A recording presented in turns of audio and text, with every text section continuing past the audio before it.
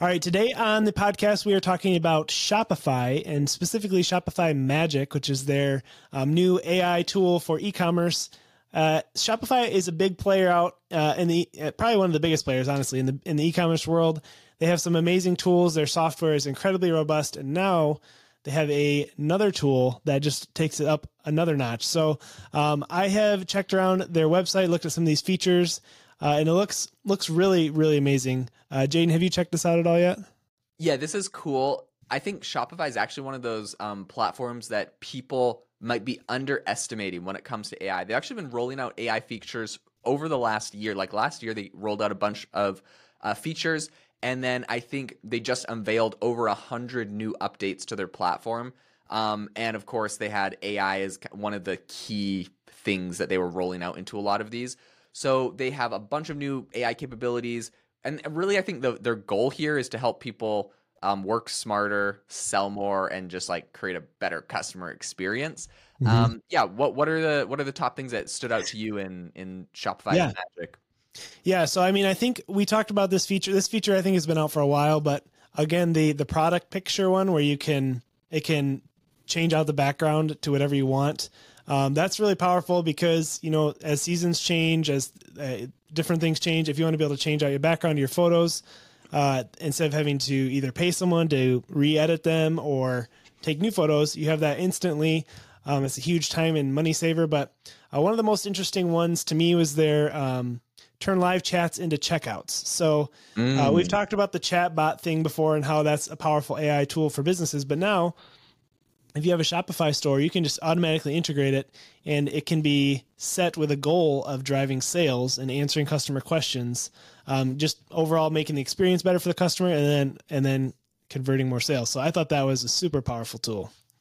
Yeah, I think those are both really cool. A couple of things that I thought were interesting is they have they essentially have in their Shopify Magic some of the things that it can do, which makes sense. This is kind of a no-brainer, but honestly, it saves so much time if you have to actually build these Shopify stores.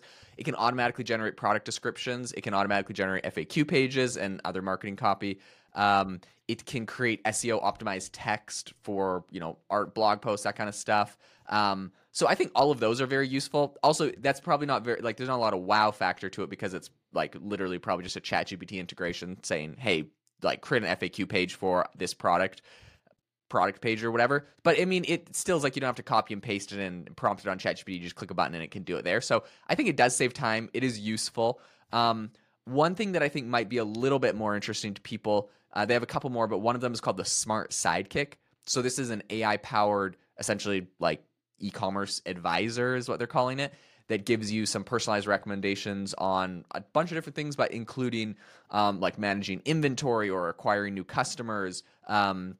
It essentially is just trying to distill Shopify's everything that Shopify knows about you to help you make better decisions and sell more stuff, because obviously it's in their best interest if you're selling more stuff.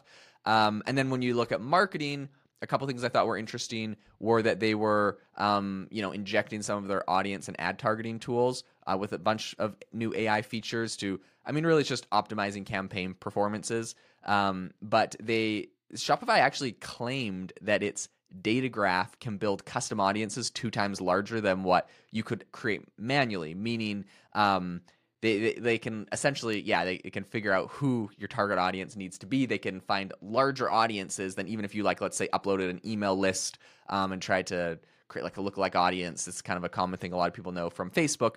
But yeah, essentially they're saying that they can build bigger audiences just using AI, which I thought was super, super interesting.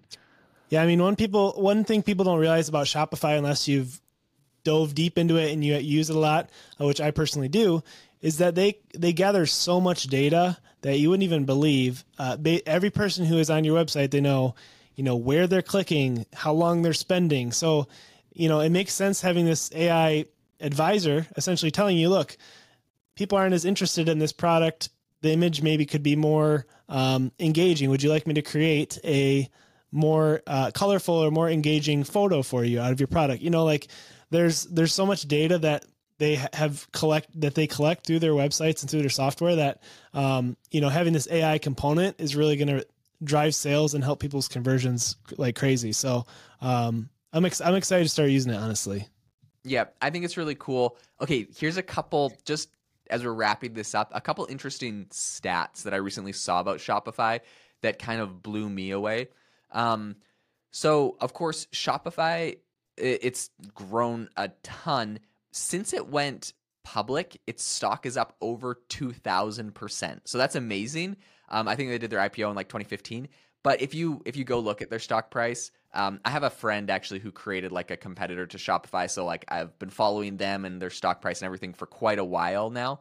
But anyways, it's definitely like down significantly since the peak in the pandemic. And I think a lot of tech stocks, like most tech stocks, saw like a similar thing where there was like this huge tech bubble during the pandemic. It was the ZERP era. There was no interest, zero interest loans and stuff. And so these valuations got run up a ton. And so it's definitely down, but still it's up 2,000% since its IPO. Okay, here's what's crazy though. Shopify right now, they power more than $200 billion in transactions, and their market cap is over $100 billion. That is insane to me. Like absolutely insane.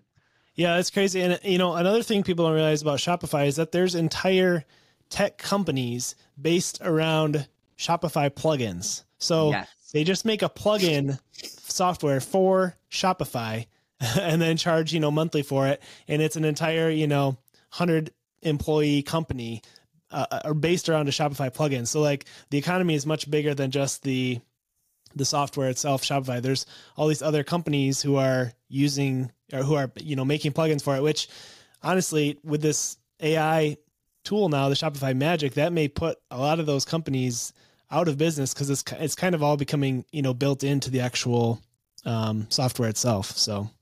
Yeah, 100%. That's so interesting you say that. I had someone recently on my other podcast, AI Chat, and he literally had an AI company.